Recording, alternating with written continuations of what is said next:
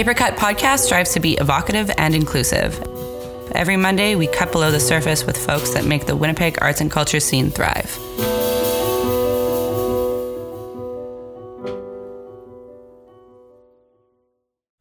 Welcome to a very special episode of Paper Cat. Paper Cat. Paper Cat. Aww, Paper Cat. Yeah, Welcome can we to change? the Paper Cat Podcast. Oh, I want to change our name. We only interview cats. This cat's name's Begonia. Begonia the cat. Should we start again? Yeah. Okay. Welcome to a very special episode of Paper Cut Podcast. My name is Jared Goche. I'm Olivia Michalchuk, and for our 20th episode, we have Alexa Dirks, or you may know her as Begonia. And Woo. could Hello. you tell us a little bit about yourself, please? Hi. My name's Alexa Dirks, but you may know me as Begonia. I'm a musician. I write songs. I scream in public on stage. And sometimes I try to tell jokes, and they rarely go as planned. So- That's me.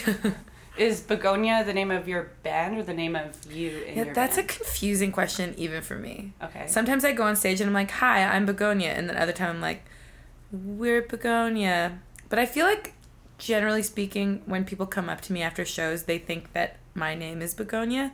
And then I just kind of go with that. So it's just... It's in the eye of the beholder at this point. Mm-hmm. I feel like more often than not, I'm like, hi, I'm Begonia, just because it seems easier or like simpler to understand even to me. Like, because when I first kind of made the name, it was like, this is a project name. This is a name for the project. And then because it kind of looks like a name, people just kept thinking it was my name. So I was like, okay, it's my name in the project. But I never thought of myself as like having like a stage name, and now I feel like maybe I do by accident. So she's being born Begonia. Exactly. Not a as a girl, girl. not yet a woman. Totally.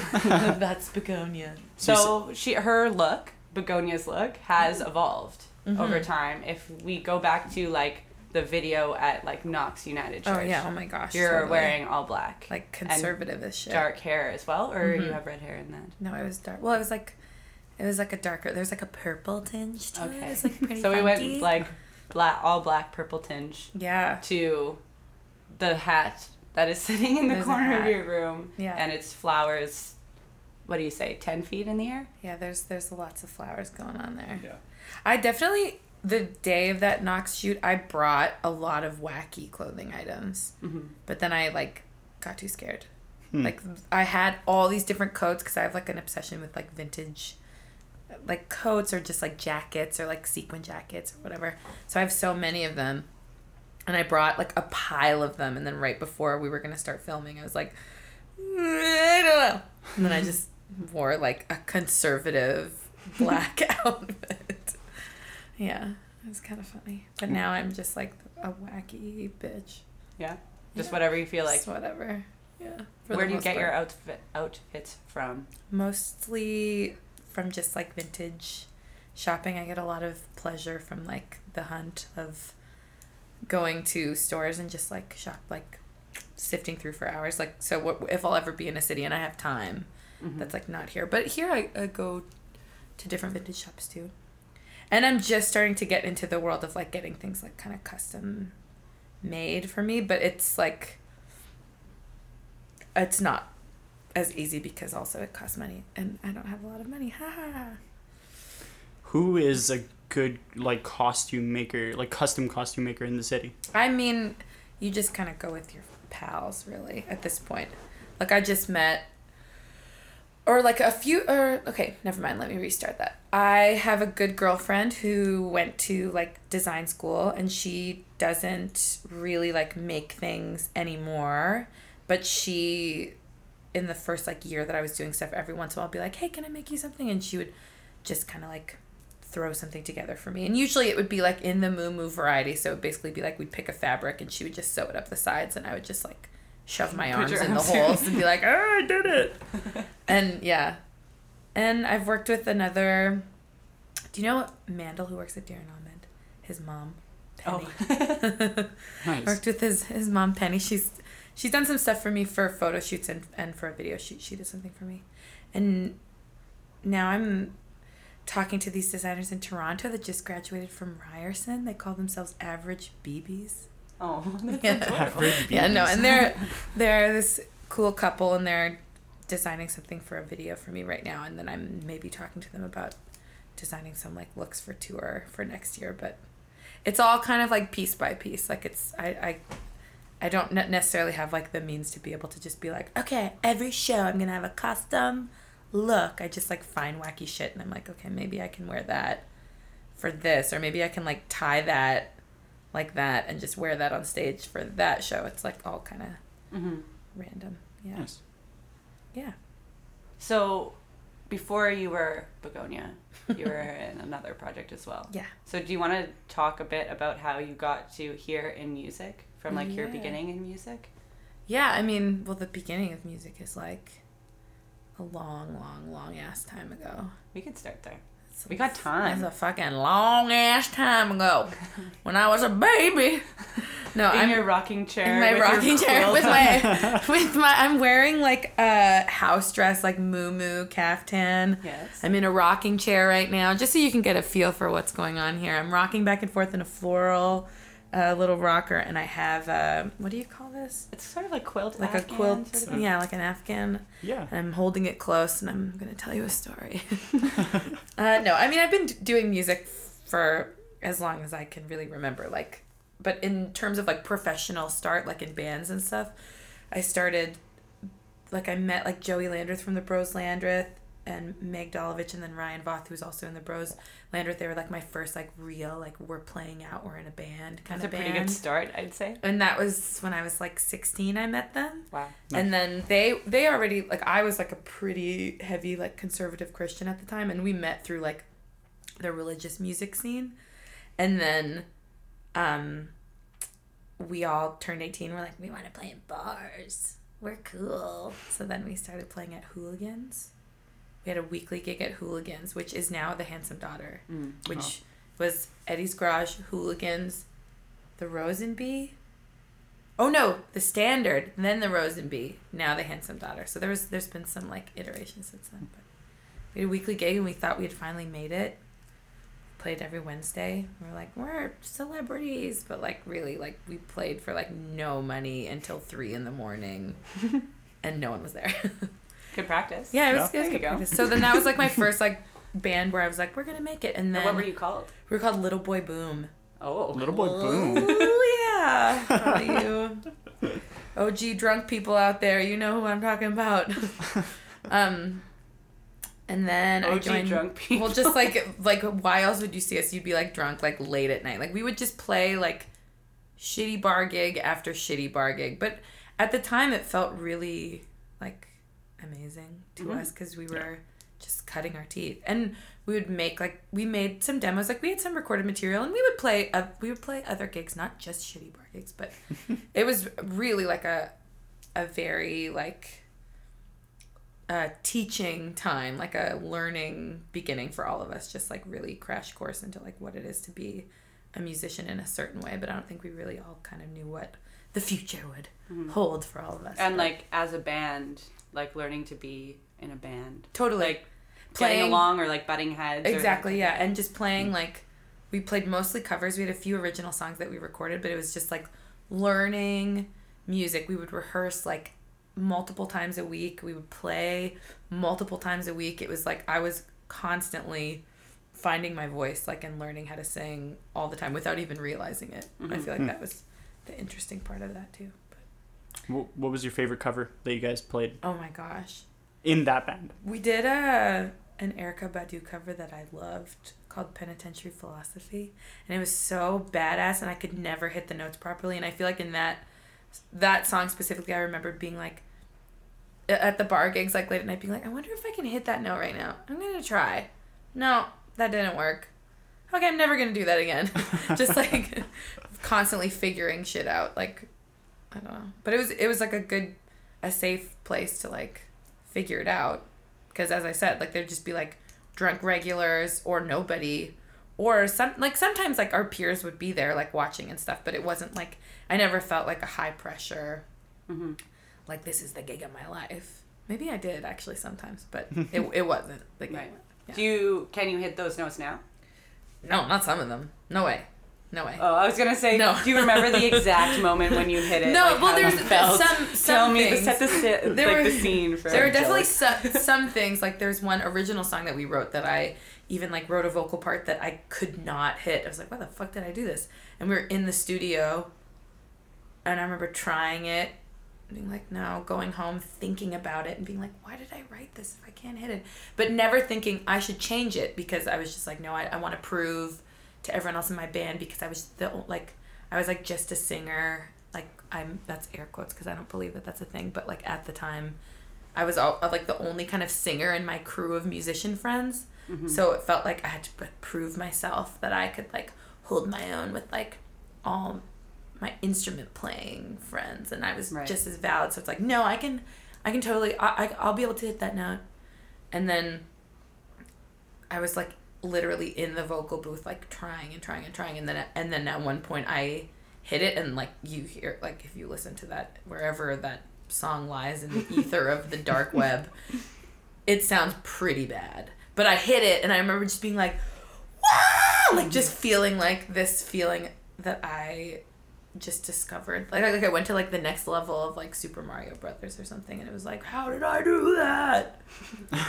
You'll never figure out like the combo that you did. Oh no! Well, and I'm not like a technical. Yeah, like I'll never know the password that got me like into the next chamber of whatever. It just kind of happened, and because I'm so not like scholastically or technically trained, it truly would be like a mystery to me sometimes when I would be able to like do certain things and when I wouldn't. I was like when I was younger, it was just like, I don't know how that happened. I hope I can do that again. So nobody taught you to sing, like... No. Always, like, I find that these singers... Oh, my mother, my grandmother, you know, they taught me, like, you didn't have any sort of... Not really. Like, my family wasn't necessarily supremely musical in terms of skill, but, I mean, my mom, like, always played the piano, and she would sing, and she was very good at...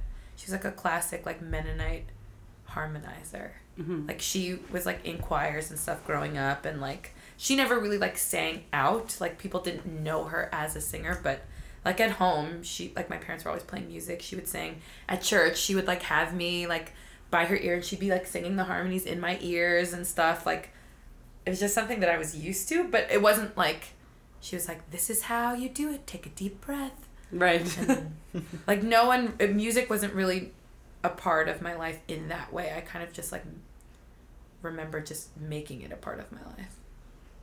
Okay, so that was with Little Boy Boom. Oh yeah, and then this is like the longest story I've ever. No, well, this is what we tend to do. Is just like we cut deep on Paper Cat podcast. Paper Cat podcast. Paper Cat. You're cutting to the cats here. Oh yeah. Changing the name. Oh my gosh, a cat scratch though? That's deep. Paper Cat. Oh man, I can't handle a cat scratch. Little Boy Boom. Yeah, Little Boy Boom.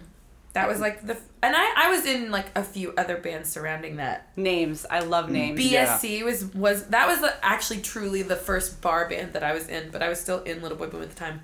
We'd never played in bars yet, but it was this. It's just that band didn't last as long, so it doesn't feel as significant. But it was significant in a sense that I had to audition to be in this bar band, and I went to one of the rehearsal spaces above the Goodwill now, like where a bunch of bands like have rehearsal spaces. It was the first time I'd ever been there, and we would like they would only rehearse at like late at night because they went to university and had regular jobs and stuff. So we would rehearse at like midnight, and I just thought that was so cool. I still lived at home with my parents. I had just turned 18, and I was like, I'm going to audition so I can go sing with people I don't know in bars. This is gonna be the coolest thing I've ever done. And it's called BSC. It's kind of cool. It was Bachelor of Science was like the name because all these guys met in university, I think. Nice. And then we would but they were mostly an instrumental band, so like I would go to the gigs at like a fucking like Red Cactus, which is now Teo's, yeah, and would sit there for half the gig. You owe me a Coke, but I don't drink pop, so you owe me something else. Anyways, Paper Cat. I would just sit there like side stage, like, and they'd be like grooving out to all their like instrumental jams, like and just sit there for like all the things. I'm like, I wonder when I'm gonna be called up. But I was like in the band now, and then they'd call me up, and I'd be like, "Ain't no sunshine when she's gone." Like actually, that's if you would sing. Like literally, I'd sing that song, and then I would sit back down and like watch them like jam out like stoner jams, and then I'd go back up and be like, I know. Yeah, it was funny. And then from there? Oh, sorry. So that was like, yeah. And then Little Boy Boom. And then during Little Boy Boom, I had met the singers of a band that at the time was called Madrigaya. And it was like a vocal band in the city. Oh. And so there was like 8 female singers. They were all like a little bit older than me. And I had heard about them forever. And they'd been playing forever. And so one of the members of their band was like joining another band or something, so they maybe needed a sub. So then I was like an ultimate frisbee team. They needed a sub because it was that kind of thing for tonight. Exactly. No, honestly, because it was that kind of band where it was like so vocally based, like where I don't know. I felt like they just thought that they were going to be able to sub people out like that. So I was going to go to this audition. And it was a big deal because I had heard of them forever, like, in the scene. And I was just starting out. And I was like, oh, these, like, women want me to, like, maybe sing with them. And I don't even know if I'm good enough because I don't even actually really know that I can't even read music. Like, I don't even know what's going on. But then I was, like, on my way to the bus to go to the audition. And then they called and they're like, actually, we don't need you to come anymore. And I was like, fuck. Okay. But little did I know at the time that their band was actually breaking up. So then some of the women from that band started coming to my gigs at Hooligans and were like, hey, we need another singer for this new band we're starting. And then I joined this new band that they were starting that didn't have a name that then became Sheikh Gamin or Sheikh Gamin, depending on how you want to say it. Mm-hmm. I was the only Anglophone in the band, so it's like I would say the name like 5 different ways every time I would say it. Mm-hmm.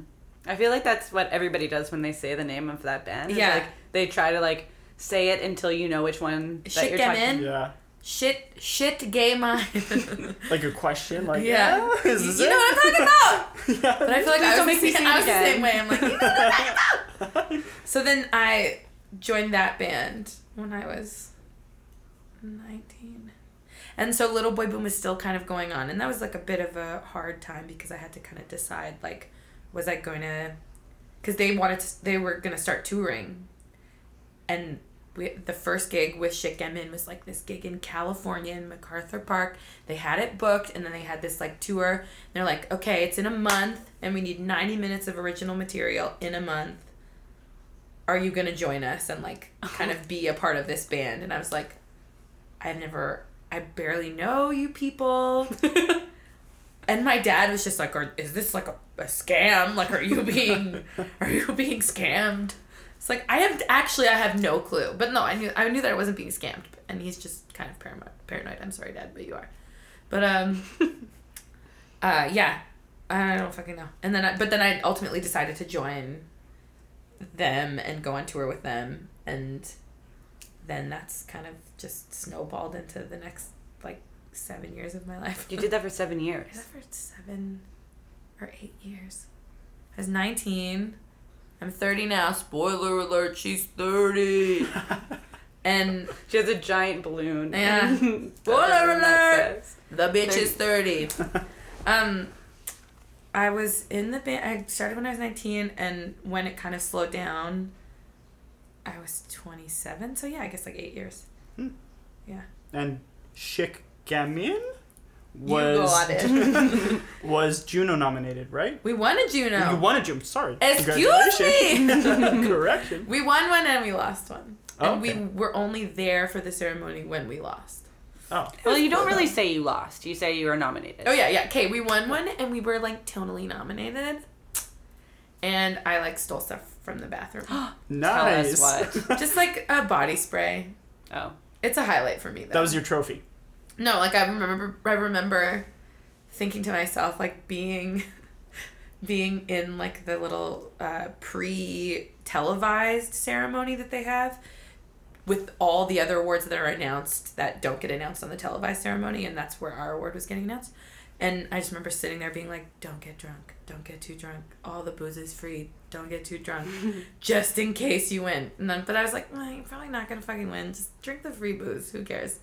This is me talking to myself. And then I, like, went to the bathroom after we lost, and I was like, there's all these, like, body sprays and shit, like, for the women to scent themselves so that they could like be well scented when they went back to their seats, I guess, and like lotions and stuff. And I was like, I had a small purse, but I took like a full-sized fucking body spray and was like, this is my fucking trophy. Put it in my purse and sauntered out there. And it lasted me for a long time. And whenever I'd look at it, I was like, at least I got you. Yeah. Oh, I thought you were like, I'm a loser. No. At least I have you, but kind of like I'm a loser. Yeah. Right. It's the nice way. It's like saying you're nominated. Yeah. Exactly. It's like what It's my like mom losing. It's like, would say afterwards. Yeah. Yeah. One, you get to use it too. Like, it doesn't sit in a mantle. Like, you get to use that. You get to scent yourself. I get to smell, and people get to be Yeah. like, oh, what scent is that? And I'm like, I stole it. Juno nomination. Nomination. It's called. Yeah, it's called Losing a Juno. The scent of losing. So, yeah, you can't use a Juno for anything. No, it's Paperweight, and that's It's embarrassing. sitting over there. You have one? Yeah, it's like literally sitting there. I want to see it. I think it's up there. It might be behind the 30. Is it there? Yeah. But does it smell good? I don't know if I've sprayed it in a while. It's been in a while. You can take it, you can, May I touch it? yeah, oh my gosh, like flip it around, do whatever you want. Whoa. That's a really long title. It's very specific. It is very specific. Oh, it's okay, don't worry about it. The floor needs a wash. Okay. For the listeners, Olivia just spilled water. I And kicked for water the over. listeners, again, my house is very messy right now, so. I picked up the Juno. I'm holding it in my hand. I kicked over water. Play by I'm play. holding the Roots and Traditional Album of the Year Group 2009. Very specific. 2009! Wow. Would you like to Very hold a cool. Juno? Ever heard of it? It's lighter than I would have imagined. Right? I I think they change them every year, though. Or every few years they change, like, the look of them. Because they don't look like that anymore. Yeah. I was, But on the bottom, if you look, it's, like, inscribed by whatever old lady, like, hand. Oh, Shirley. Shirley. Does it say Shirley? It says Shirley. Yeah, I love that. Shirley Elfhorn? She just did it herself in her Shirley Elfhorn. And little Stan. studio. And Shout- Stan did it too? Shout out to Stan and Shirley, and there's another name, but I can't read that. That's And their fantastic. dog though. Ralph. They did a great job. It was a homespun Juno. So, what was the transition from Chic Gamian to Solo Begonia? Well, not solo. Yeah. Yeah, It's like Right. a fluid. There's a fluid. It's fluid. We don't want to put you in a box. Thank you so Yes. much. I want to say that, I mean, like, the whole time in Chic Emin, I still was writing songs, like, with other people, for myself, because that band was so collaborative. It was like, we would all write all the songs together. So I would, maybe in a year, I would write, like, a certain number of songs, but I would only use a fraction of them, or even less, for the band, because all of us would kind of have the same, like, output, and then we would use a few because we all, like, kind of had equal share in the band. So I would always have, like, some songs that would be sitting around in a little book somewhere being like, I wonder if that's ever going to see the light of day. Maybe, maybe not. And I worked a lot with Matt Schellenberg within that time, who's in the band Royal Canoe and does his own thing. He also And can't he be put in also a was box. our episode, 5? No, yeah, I think around between 5 and 10. He did. Yeah. It's great. Yeah, like, during that whole kind of chronological narrative of Chic Emin, like, near-ish to the beginning, I also started working with him on a project called Courier News, but also something that was just more of, like, a writing-only kind of project, and we would perform, like, maybe, like, a handful of times, like, in our whole quote-unquote career as a band. But, we collaborated a lot. Like, we wrote a lot of songs together. And so those were always ones that I was like, oh, that'd be interesting someday to, like, have some output with that. Because it would bring out, collaborating with him kind of brought out a different side of my songwriting as well. Mm-hmm. And so that was always on the back burner. And then when I was kind of noticing that Chic Emin was looking to slow down, I just wasn't ready to be off the road. I wasn't ready to take a break, per se. And also maybe just because I'm not very good at chilling out. I think I just, in my mind, was so terrified that it was like, okay, if this slowed down and I'm, like, forced to take a break, I will, not be a happy person. Mm-hmm. I just could feel that, like, I don't know. And everyone deals with, like, that kind of stuff in a different way. And I feel like for some people in the band, they needed that break. And I feel like maybe I could have taken that break and that would have been beneficial for my mental health. But at the time, I just felt like I couldn't stop. It was like not. So I kind of, as soon as I noticed that the band was slowing down, I was like, okay, what songs do I have? What am I going to do? What am I going to do next? What's going to happen when this slows down? So then almost immediately I started like working with Matt again and going into like the depths of the songs that we had written. And then we started kind of playing a few more shows, testing the waters with some stuff. Me kind of in the back of my mind knowing that like eventually I want to do something with these songs, and eventually I want to like break out and be something on my own, but not necessarily knowing what that was going to be. So there was like a lot of thinking about this project before it actually like came into being. A lot of like highway driving, like on tour, like when everyone would be sleeping in the back of the van, I'd be like, what? Like if I had a project, like what would I even name it? What the fuck am I even doing? I can't do this on my own. What am I even doing? But then when like Shake Gammon really decided like it was kind of done, that's when I decided to just start recording stuff. So we like recorded a bunch of demos, and then we decided to just like give ourselves like an arbitrary deadline of like putting an EP together. And that was even before I had a name for the project. It was like, we're just gonna make an EP and it's gonna have my face on it and it's just gonna be me. And then Matt Peters kind of joined in on that as well. Like we made it together at Privateer, the three of us for the most part, with a few like people that played different instruments. Well, Brendan also played bass on it, and Julian Bradford played bass on it, and Michael played drums, Michael Jordan. And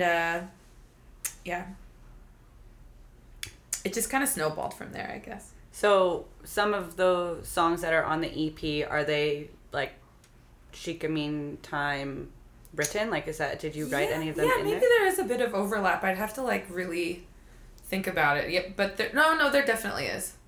There definitely is. Like, I Don't Want to Love You, which is the last song on the EP, was a song that was written when I was still in the band. And that was written for Courier News more so, like, and not even written as a song that was supposed to be something that I was ever going to use. It just started from, like, a sample that Matt had made. And that was maybe the only one that was written, like, a long time before it ended up being put out. So you sang love songs a lot. Is it... They're not always happy, but... Exactly. That's what I was getting to, is that do sometimes you feel like I'm kind of like done with that love song because it kind of sucks when I sing it? Or are they not about people? Oh, yeah. They're always about people, for sure.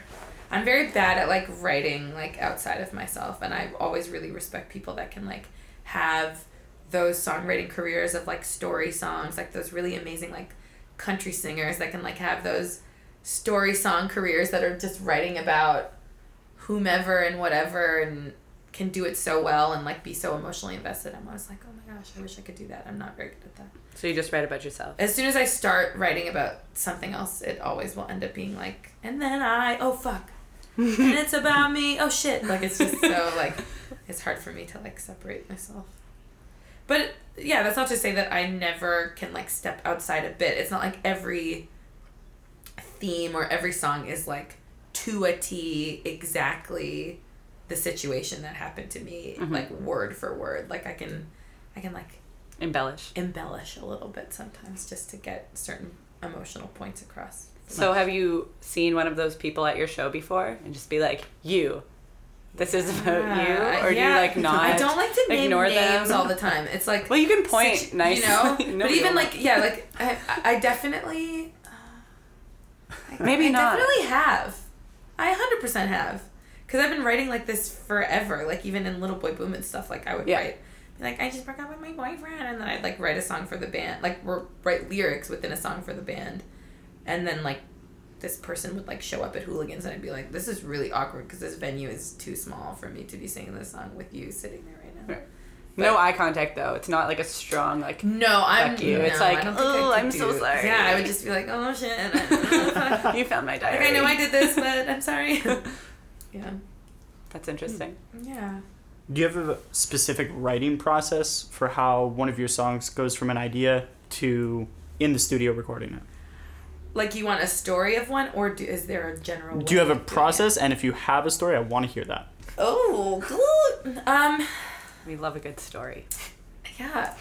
Well, I mean, there's not one general process. It's always different, I find. And, pardon me, often, like, with the EP, there were a few songs, like a song like Juniper, for example.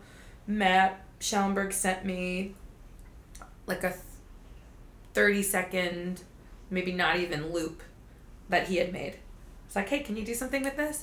And then I sat with it for a bit. It was like, this isn't totally the style of what I'm wanting to do right now, but like there's something kind of like hooky about it. And it was just kind of the loop for the first verse. And then I wrote the first verse over top of it, like just sang it into my phone, sent it back to him. And he's like, oh, that's cool. We should work on it. And then we got together and then wrote like the pre-chorus like out of nothing, and then the chorus out of nothing together. And then the rest of it just kind of fell into place. But usually it kind of starts with that, like one of us will have an idea, send it to the other person, and then... But sometimes with some of the songs I'll just like sit... I don't often do this, but every once in a while I'll just like sit with the guitar and then it'll just kind of like spill right out. Or on the piano. I'm not like a super proficient instrument player, but sometimes I can use instruments to like get certain ideas out, or just beginnings of ideas that then can be built upon with people that are a bit better at hearing more complex chords than I am. But yeah. And sometimes I'll just do it with my voice. I'll just sit in front of my computer and layer like certain chords that I cannot necessarily play as quickly. I can get them out with my voice a bit quicker. So I just like make vocal notes of just me being like, okay, and then the next chord is like just kind of doing that. Mm-hmm. Sometimes I prefer to do that. But. So kind of talking about your computer, awful transition. Your social media presence, as well as your stage presence, I kind of feel like they're the same. I don't want to say character because you're a human being. Right. I'm sorry. But like, it's okay. On your Instagram, for example, there's a video of you with like tampons up your nose. Yeah. And it's just like, a pad on my head, what are you, and a pad on your head, and then repackaging it. Yeah. Brilliant. Well, you gotta reuse it. It's so good. Yeah, you can't waste that shit. They're expensive. Yeah. They should be free. They should be free. Paper Cat. Breaking news. Pads should be free. Okay, so what will you not, like, what is your boundary? What is your line? What won't you post? Nothing. You're just like... I mean, I don't often post about my relationship. Like, I don't, like, if I post about my boyfriend and stuff, it's usually like, here's a funny picture of him. You know what I mean? Yeah. Like, I don't know, like, there's certain things that I just like to... I feel like don't have a lot of boundaries. Like, when I speak with people on stage, I'm not very edited in my banter, and that's like intentional, but it's also just the way that I am. Like, it's not okay, but how like unscripted do I want to be today? Right. I don't think about that. But yeah, with social media, I don't know. I don't always take it so seriously. So then sometimes I find that I will go, like, if I'm like laying in bed and I'm just like, I'm thinking a funny thought, I'll just like film myself immediately, put it on, not think twice about it. Mm-hmm. And that's just like the way. But in terms of boundaries, yeah, it's like maybe I wouldn't like film myself like peeing or something. Right. Just unless tampons it's like in your for nose. art. But like tampons in my nose. Unless it's for art. Peeing for art. Peeing for art. I don't know, like what would be a boundary for, I don't know. Because it's like, I have like filmed like certain members of my family. I don't know.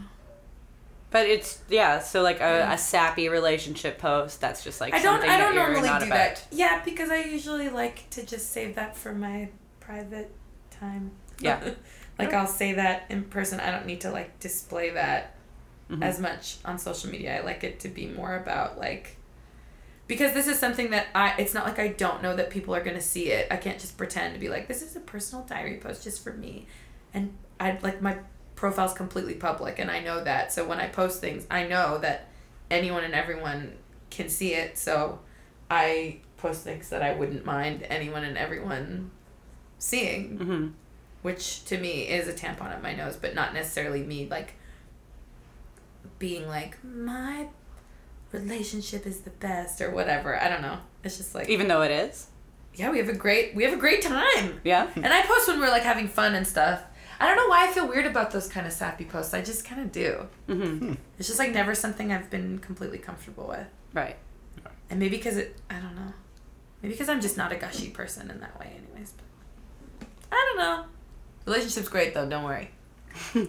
And touring is fine, like relationship wise. Do you mind me asking? No, I don't mind. Sorry. Not at But all. it's just like, I feel as though being away from your partner for such an extended period of time when you do go, Yeah. it's not at all straining. I mean, it's not really. It's not. It hasn't been really. And to be quite honest, I haven't really been on super long tours since we started dating.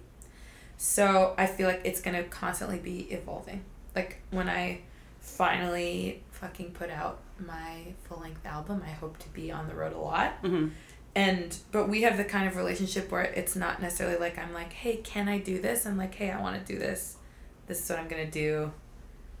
And then obviously if he was like, that really hurts me, I don't want you to do that, I'd be like, okay, I'm gonna reevaluate. But for the most part, he's also a visual artist and he understands that kind of like need, like, and the passion behind like doing this kind of work. So he doesn't question like why I have to be on the road or why. It's just like, it's like I feel like he just kind of understands that it's a part of the job. Yeah. And that's where we're at right now. Like, ask me again in like 10 years. I have no idea how that's going to change, or even like 2 I hope we're years. around for 10 more. But you know what I mean? Like Episode 5, it's our 500th 10th episode. year anniversary. We'll revisit this. Are you saying that you're going to be like a senior citizen in 10 years? Oh, You're yeah. like, it's our I'm holding my 500. With like I'm a holding my cane in your cane. hand. I'm 35 Oh years my old. gosh. I'm happy to be in bed by like 9 p.m. Like I'm like halfway there. No, that's reasonable. Yeah, that's reasonable. It's not bad. Definitely reasonable. So he's a visual artist. Have you Yes. worked with him on any visuals for Yeah. Begonia? Really? Definitely, yeah. How's that? It's super fun because it's really fun to collaborate with your partner. And I've been with like musicians and stuff before. And I feel like it's way more fun to collaborate with your partner when they do something different than what you do. From my perspective, because I think I'm so, I don't know, like, I feel like I can be kind of micromanagey when it comes to like exactly what I do. And I feel like with what he does, I feel like he's so good at what he does, and I don't know half of the like behind the scenes of like from him to get to A to B for what he does, so I can't sit there and be like, oh, I know what I would have done if I would have done that. You know, I don't know. Like I feel like you can't. because I can't. I literally don't know. Right. And I love that thing because it's like it always like surprises me when he like puts something together. But he did, when I did my EP release, he with some of the pieces from like Lights Unlimited, like he got some pieces and he like kind of designed the stage for that for the EP release, and he also designed a set for me for a photo shoot that I did a few months ago. And yeah, he's very involved whenever he can be, whenever there's like ways to get him involved. It would be like my dream, like one day if I could be like set enough to like be able to like bring like a set designer on the road. I would totally be into that, having that sort of like collaborative relationship, like where we could make that kind of art together, but it's just not possible right now. Yeah. I don't have that kind of money. I can't do that shit. And he sings as well, too. He sings. He's in the Real Gentleman's Choir, although he hasn't been to a rehearsal in a while. Excuse me. But So do you sing together? He sings, but we don't really sing together. Well, like we do it in jest. Like we listen to music and we'll just be like, "Rah, rah, rah," but he doesn't really sing like seriously to me. Like he's not like, Alexa, I wrote you this song. But he's like, Do you want him to? no, that's okay. Not the sappy. No, like I don't know. Like I just feel like he doesn't have to do that. But he like. Have you written a song for him? I have. It's the only positive love song I've ever written in my life. See, I don't even talk about. I never talk about my relationship. Yeah. Almost never. Paper Cat. So it's on the. Is it going to be on the new album? No, it's not actually. It's like a secret to yourself. I song, perform or? it though. Okay. No, cool. I perform it now currently Mhm. live, but no, it's not on this album. But maybe it'll be on the next one. So because it's positive, do you lock eyes with him like, hey... No, I do not. This is you. Every once in a while I'll like look at him, but also, no. It would be, I wouldn't be able to do that for a whole song. I would get too uncomfortable and I'd be like, I'm sorry, I'm staring at you. Like, I feel like he'd get uncomfortable. I don't think that's the way to go. All right. Does he go to most of your shows? Mostly all your shows? Most of them, yeah. And eye contact is just not a thing that you guys... But I don't retain eye contact with anyone for too long at a show. I feel like I'm just like looking at the general audience. Or if there's like people that are like very into it, then I'll like you can kind of notice right away, even at like what kind of stages, like a bigger stages like Folk Fest or like even Festival this year or whatever, like where lots of people are mingling but also lots of people are watching. You kind of have to choose or seek out the people that you know are listening like right away in your mind, kind of take stock and be like, okay, I'm doing this show for you, and don't pay attention to the people that are just like, hey, how was your day today? Like talking in the back. Because I feel like if you don't, then the white noise can really bother you. But if you're just like really like focusing on the people that you know are engaged, then that's like how you can just like block that out, I guess. So with this kind of goes back a little bit that you like have this sort of like filterless banter on stage. Have you ever like called someone out for like being white noise and just like annoying you in like a I don't like to do that as much because I know how uncomfortable it can be for the whole audience. Right. I guess that was like a silly question. No, it's not, because people do that. Yeah. I know people that like I've been in shows where people have done that, and it's totally like a me preference thing. Like I'm not very good at confrontation like on a good day. So it's like that's like the ultimate confrontation. So every once in a while, like if I think it's funny, I will do that. If I think it's going to be funny, but if it's too serious, I don't want to make the whole audience uncomfortable. Right. Yeah. Like, hey, asshole, shut the fuck up. And then, like, everyone's like, okay. Now here's a song about my boyfriend. Yeah, exactly. Like, I don't know. Maybe that will change with time. Like, right. But I don't necessarily always feel comfortable. Sometimes I can definitely think that. Right. But also, again, it just goes back to, like, the people that want to listen are going to listen. And I'm not like a famous person where, like, at those, like, widely seen shows that everyone is just gonna know who I am, and I shouldn't assume that. So like if there are people in the audience that are listening, I'm very thankful for those people, and then I want to play the show again as if the people that don't want to be there just aren't there. Yeah. Or they're having their own separate time, and then I can just like perform and put on a good show, not stopping and being like, shut the fuck up, loser in the back that doesn't even know who I am and is just having a beer with their friends and is probably a good person. Like, I don't know. I just feel like I don't really have that in me. But do you have a way to deal with the white noise of, you know, if you're playing an outdoor crowd and everyone's really loud and right. It can, yeah, like, this is not to say that that it's not tough ever, because it can be a bit demoralizing if there's like a lot of people talking. You're like, oh my gosh, I suck. But I don't know. Just, I guess, like, that's when maybe I will turn more into the band and just kind of be like, okay, we're going to play this for us now. Like, if I feel like nobody's listening. That you just kind of have to be as confident as possible, too, in those moments, because I feel like the crowd will just read your energy. Like, what you give out is, like, what they're going to accept, too. So if you're sitting there and you're like, well, I guess nobody wants to be here, and then you perform as if nobody wants to be there, then that's the show that people get to see, even the few people that want to be there. So speaking of those people that you find in like the audience, do you have like those like super fans that you know, like they're going to be there every time? I'm so excited to see that person front and center like they always are, sort of thing. Like, do you recognize people? I do recognize some people, but some names I wouldn't know. But you know them as, like, people that have come to your shows. Some people I definitely recognize, and it warms my heart. Yeah, no, definitely there are a few faces that I'm like, oh my gosh, I totally have seen you before. Was it in the same context? Like, was it in the crowd in this exact same way? Yeah, but I mean, I don't know.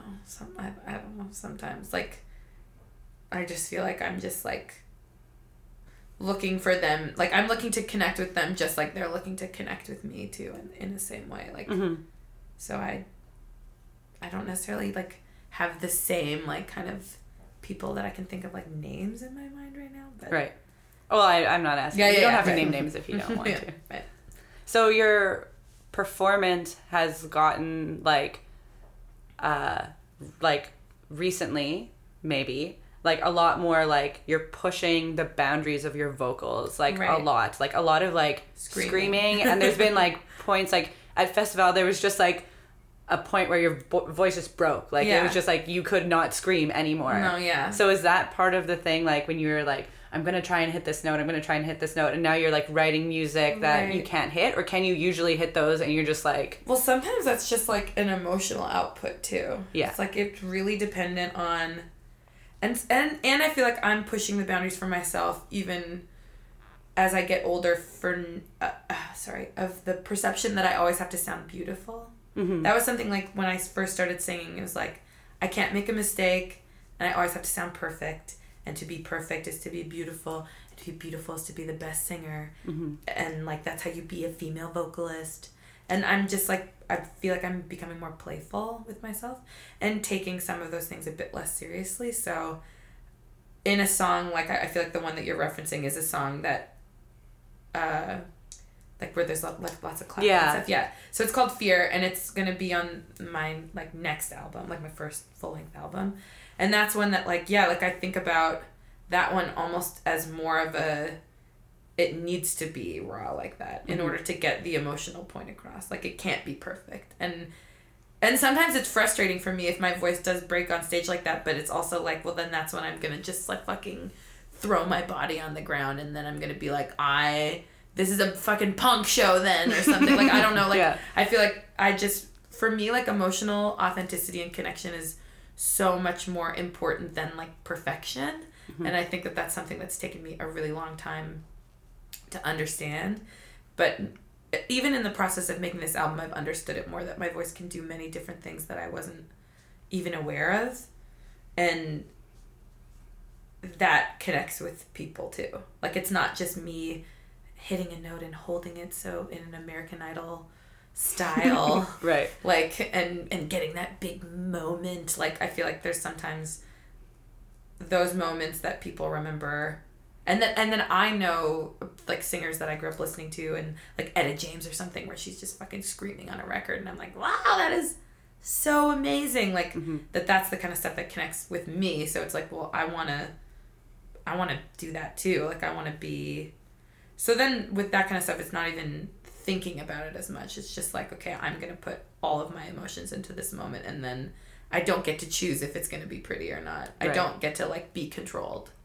And I think there's something, like, really amazing about that, and also completely terrifying about that too. So how is that going to translate to the album? Are you going to, like, over and over again until it's perfect, or are you just going to, like, take... all that stuff's been recorded already. So for that song, we recorded it in a basement, like, and it was very stream of consciousness, and we've kept most of the first vocal takes of it. And when I was in the studio every night, because that song was so taxing to track, like, I can't track that song, like, 5 million times in a day. My voice would be complete shit. So I would decide, like, I'm gonna do this song once an evening, like, if I can. If I feel up for it, before we wrap for the night, I'm gonna do it once. We're not even gonna listen to it, and then we're just gonna go home and then, like, listen, see kind of, like, what those takes are like at the end of it all. And we ended up using, like, mostly everything from the very first time that I ever sang the song. Because it was just the most, like, emotionally, like, immediate, and, like, I wasn't thinking about it. Wow. Yeah. So you go on a vocal range roller coaster. How do you have your remedies, like the humidifier? Do you have keys that you, like, is there a routine? I have all that shit. I do have all that shit, but I definitely don't always use it. I mean, the most, like, cliche remedy is just resting and not being a degenerate and going out and, like, smoking and yelling at people. That's, like, something I used to go out all the time, like, and I'm very bad at, like, self-control in the sense, like, I'm gonna be, or like in my mid-20s especially, like, I'm gonna be late for the party and I'm gonna be the last fucking person there. Like, I'm not going home first. Mm-hmm. And then that would be like, I used to be able to bounce back so much quicker from that kind of shit. But it's definitely now, because I'm also doing this solo thing too, it's like I just need more stamina, and it's just like a practical thing. Like, I just can't, you just like can't go out and do all the same things that you used to do. I definitely like am not the kind of vocalist that takes as good care as a person maybe should, but I am definitely aware of it. And I warm up before every show, and I have like the things that I do when I'm at home, and I definitely sleep and rest whenever possible, because that's literally the most practical thing that a person can do in this situation. You just have to like really like have your own boundaries for like how far you can push yourself, and sleep whenever you can. That is sage advice. Yeah, just sleep whenever you can. Well, just rest, just sleep. Like, I don't know, and people don't, I don't know, like, I feel like sometimes it can be embarrassing to talk about that kind of stuff, because nobody wants to appear that they are not capable, like, all the time, and especially, like, as a vocalist, because this is all that you, like, this is all that I have, like, this is everything that I do. Mm-hmm. And, like, yeah, it can be, when your voice cracks on stage, for example, like you're saying, it can be embarrassing, because it's like, oh, fuck, this is my one job, mm-hmm. and I can't even fucking do it, but, that, like, it's like the smallest fucking muscle, and you're a human. It's like gonna happen. You mm-hmm. can't be perfect all the time, and yeah, it's just like all of this stuff, like, I'm still dealing with all the time and learning about myself all the time, like what my limits are, and on tour, like how little sleep I can go and then still like perform well, and how, like, can I go to the merch table after this show and talk to people, or should I just go straight to bed? Mm-hmm. Like, can I go hang out with this cool band that I just met that, like, maybe it would be really cool if we hung out, or should I just go to bed? It's like those things that people don't talk about because it doesn't sound as fun, but mm-hmm. you just, like, gotta sleep. Mm-hmm.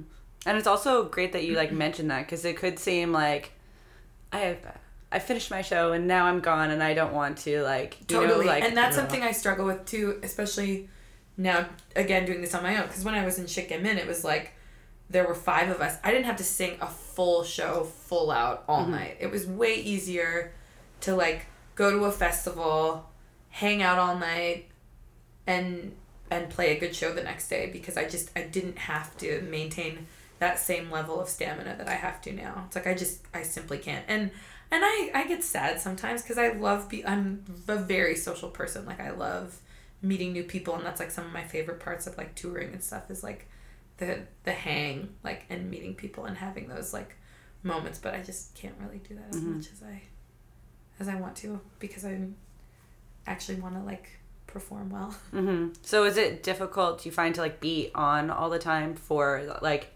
if you leave stage and go into the audience, right? Is it hard to just stay on and be like, yes, thank you, yes, thank you, yes, thank you? So it's like, I don't want to say yes, thank you anymore. And as you're saying, even, like, from my social media presence, I'm, like, the person that wants to talk to everybody and, like, the wacky bitch, and I love that too. But then I think sometimes people then see me out in public and they're like, you're the wacky bitch, like, let's tell some wacky jokes, and I'm like, I'm so tired right now. I'm not funny mm-hmm. or wacky. Yeah, I definitely struggle with that, because I also hate saying no, and I don't like appearing like a snobby bitch. So it's like, I say bitch a lot. I hope that doesn't offend anyone, but I don't think so. I'm talking about myself. You're talking about yourself. No. I'm saying I'm that bitch. Anyways. Yeah, I feel like, yeah, that is hard for me. And it's hard for me then to sometimes temper that and to know when I need to say no for myself. And because I'm scared of what people are going to think of me if mm-hmm. I do say no. And sometimes I've, like, made decisions where it's like, I definitely shouldn't have gone to the merch table after that show, or shouldn't have, like, gone out and talked to people because I knew that they wanted to. Like, I should have slept. but because I just like felt like I don't want them to think that I'm snobby or that I don't appreciate this or that I don't like, because I so do, but it's just like that self-preservation. It's a tough balance. Is there a like super odd story? Someone came up and talked to you and you're just like, this is not the time or place. Yeah, well that kind of stuff happens all the time. Yeah. Definitely. But there's not like one stand-up story in a sense where it's like, and then we got in a fight. But there has been moments where sometimes people will come up and then they just expect you to continue to kind of perform in a way. Like they'll come up and be like, all right. And have nothing really to say. And you're like, so. Do they just say like, where are you from? That like, what are the type of questions that they? I mean, I feel like I'm so grateful for anyone that wants to come up and talk to me at any point at this point in my career, that like generally speaking, like I will be thankful and grateful that people even care, that they like will take time out of their lives to like A, come watch me perform, and B, want to come talk to me after. Like it's like then that's the hard part. It's like that's why I don't want to go home to bed. If there's like someone that saw the show and it meant something to them and they want to talk about it, then I don't want to like go down to the green room and like have my water. It's like I want to fucking talk to that person. But then definitely at times. Yeah, you're gonna get Paper Cut. I heard you on Paper Cut. And you're like, right. Cool. No, and I don't want anyone to think like that I'm ever in my head being like, it is so hard to have people come up to you and say that they liked your performance. It's like that's definitely not what I want to come across. But yeah, there is definitely the balance of just like knowing when your voice is tired and that you have to play a show the next day and that like maybe you just can't talk to anyone. Yeah. For like the reason that I was asking about some of those common questions was like Brendan and I, if we were somewhere, he either gets tall or Royal Canoe, and then when he had his crutches, he got so people all the time. How tall are you? 100%. Oh, you're in Royal Canoe or your crutches. So it's like if we get all three at the same place, we take a shot. Are you serious? That's what we used to do when he had his crutches. That. So that's why I was asking if there was some common questions, and I found that he's just like, yeah, people just they'll do that. I'm tall, so regardless of where I am, does it bother him with the tall question? He's got like some really funny like. Quick, like and it's just like just tell them how tall you are so they can go away. yeah. And he's just like, because I have a tall friend and it kind of bothered him. It was like it mostly bothers me more that I'm just like, but he's so used to it.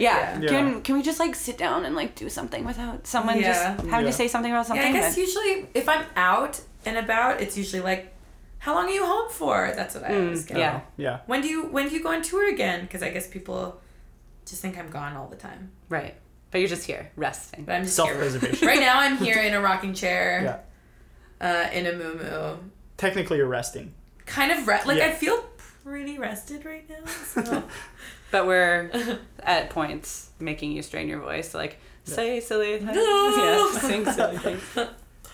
No, I'm not. I don't have to sing for a while, so I'm okay. Yeah, you're not going. No, I'm filming a music video next week. I'm very nervous, but so I don't have to actually sing. For which song? For a song that's going to be on my yet to be released album. Oh my gosh! When's that coming out? Is that like yet to be exactly? Well? When's that coming out? I'd love to know. But like, there's going to be some new stuff soon, but there's no concrete date that I'm able to be like, that's when it's. But I am filming a music video, and you're gonna have a release. And there will be a release. So last time it was at West End Cultural Center. Yeah. And that just sold out in like a second. So we need to we need to come up with a better strategy. So we're gonna like try for a larger venue. Yeah. I hope so. What's on your radar? What's on your venue radar? I mean, wouldn't it be so awesome to play the Bird? I feel like that would be fucking sweet. I think that... But I'm just like... I'm the person that's like, we could probably play my parents' basement and that would sell out, right? Like, no one wants to buy that many tickets, right? Like, I just get nervous about all that kind of shit. Yeah. But it sold out so quick. Months and months ahead of time. Yeah, that was really amazing to me. Yeah. And then all the people on the thing, please. I know. I have a baby, a loaf of bread, anything you need. OBO. Yeah, exactly. Oh, yeah, so you don't know. Bert would be great. Wouldn't it be fun? And who would you love to open for you? Well, I've already had 3Pete open for me, but they're always my favorite. But maybe a badass female. Who the fuck should I get to open? I don't know. I haven't thought about that yet. I mean, Marisol's fucking sweet. Yeah, Marisol is fucking sweet. Super Duty Tough Work. Super Duty Tough Work is fucking amazing. I love the idea of having another, like, female, someone that identifies as female, like, on the bill. Like, I like just it kind of having that representation would be really awesome for me in a way, because that's kind of what I'm all about. But which I think 3Pete now, well, 3Pete is like 3 males in a band, but when they perform, they just bring everybody up on stage. Oh yeah. At one point it was like, I love them. Half men, half women, and like just it's an amazing mix of musicians, styles of musicians, and they're all amazing. Well, their whole thing, holy smokes. I feel like their whole thing is so community based too. Like they, the way that they perform and the way that you see them go out to support their friends and like be there at events and stuff, and like with Synonym and all like the arts like organizations and stuff they're a part of. Like I just feel like they are like such a community kind of band. Like. Well, Egg did say he wanted to collaborate with you. I want to collaborate with him too. Let's make it happen. My God. Paper Cat sponsored by together. Sponsored by If your project was called Paper Cat, we would really dig that. Yeah. Because he says cats all the time. He's like, some cats do this and some cats do that. Whoa, so jazz of him. So you guys can be he's a jazz Paper Cat, guy. And we'll just sponsor your Bert show. And yeah. Well, there it is then. We figured it out. We'll run the merch table. We'll do whatever. Yeah, like, you don't have to talk to anyone. We'll sell beers if you want us to. We can do anything. We can just sell like little USBs in the shape of cats that have this interview on it. So anytime someone is just like, would you like to talk to anyone? Just listen and see if this answers your questions. This project's already half started. It's already there. Yeah. And then Jared and I started Paper Cut in a week's time. So this actually will be a thing next week. By the time this comes out, you guys will already have a couple shows booked. Yeah, we'll already have like a full album sold out the Bert. Yeah, sold out just like that. And your parents' basement. Yeah. And my parents' basement. Have you ever played a show in your parents' basement? I haven't. Do your parents come to all your shows? Yes. Every single one? Every single show, basically. Well, not when I'm traveling, but even then sometimes they go. Wow, that's awesome. Wow. Yeah. So even supportive. the late shows? Yeah, like when I used to play at Hooligans every Wednesday until 3 a.m, they would go every Wednesday. And you were 16 though, so they had to. Well, I was 18 at the time, yeah. Sorry. I met the people in that band when I was 16, but we played it in the bars when I was legal at least. The drummer was not. But we were all. I heard a really great story once, the Revival. They were a band and they were 3 of them were 18 and one was 17. So he had to stand on the restaurant side and sing. Well, the band played on the bar side because he wasn't allowed to be in the bar and singing. Yeah, we just didn't tell anyone that our drummer was too young to do that. Oh, and then we had his 18th birthday at the bar. And they were like, what the fuck? Oh. You're like, yep. But he looked so young, so I don't, but no, like, there was a lot of shit going down at that point. I don't think there was not a lot of control, I think. There was, Anyways, that's a whole other story. But, yeah, I forget the question. I've never played a show in my parents' basement. They come to all my shows, yeah. You answered the questions. Cool. Yeah. That's so cool. Okay, this is a long ass interview. Yeah, no, I think we're coming to the end of it. Okay. Yeah, we're How long are they usually? Until the person stops talking. Yeah, we let the wind. I talk forever. Yeah. So. Okay, so we should just toss it up in the wind and let it take it. It's like a plastic bag in the wind. It just floats. Oh my gosh, that's like a Katy Perry song. It is? So you got the reference. I don't like Katy Perry. You like Katy Perry? I'm a Katy Perry fan. Like a plastic bag. When I first heard that song, I didn't realize that those were the lyrics. And then when I looked it up and found out those were the lyrics, I was like, do you ever feel like a plastic bag in the wind? Like ready to begin or something? Like, what the fuck are you talking about? And I just pictured and then you started wearing Moo all the time. You're like, I do feel like a paper cat, I do feel like a paper bag, actually. I prefer paper, Katie. Thank you very much. Paper cat. I prefer paper cats, Katie. That is awesome. Well, thank you so much, Alexa. You're welcome. Thank you. For coming on Paper Cat today. We really appreciate it. So, oh, do you want to try and do this with us? Okay. We do our outro together, but we kind of like say it at the same time. And since you have a Juno for, let me read. Roots and Tradition Album of the Year Group 2009. Oh, yeah. We think that you would be a great addition. A great addition. What am I? You just say the same things that we say as we're saying it. And we'll say them slowly. I just have to kind of understand what you're saying. It's our outro line. Oh, this is great. Yeah. Okay. Thank you for cutting deep with us on Paper Cut Podcast. Thank you. Yeah! You did it. I love that game. Just a reminder, you can find all of our podcasts online at papercutwinnipeg.com. You can also find us on Google Play and iTunes. Contact us if you would like to sponsor our show. Here's a cut from our interview next week from Alyssa Blackwolf Kickson. We've definitely had that happen where, we've had some white folks be like, it was a really good show. It made me think, it made me uncomfortable. But it's that very small moment of time, because the shows are, an hour, 2 hours. For that very small moment of time, it's what it's like for people of color or Indigenous folks for the majority of their time.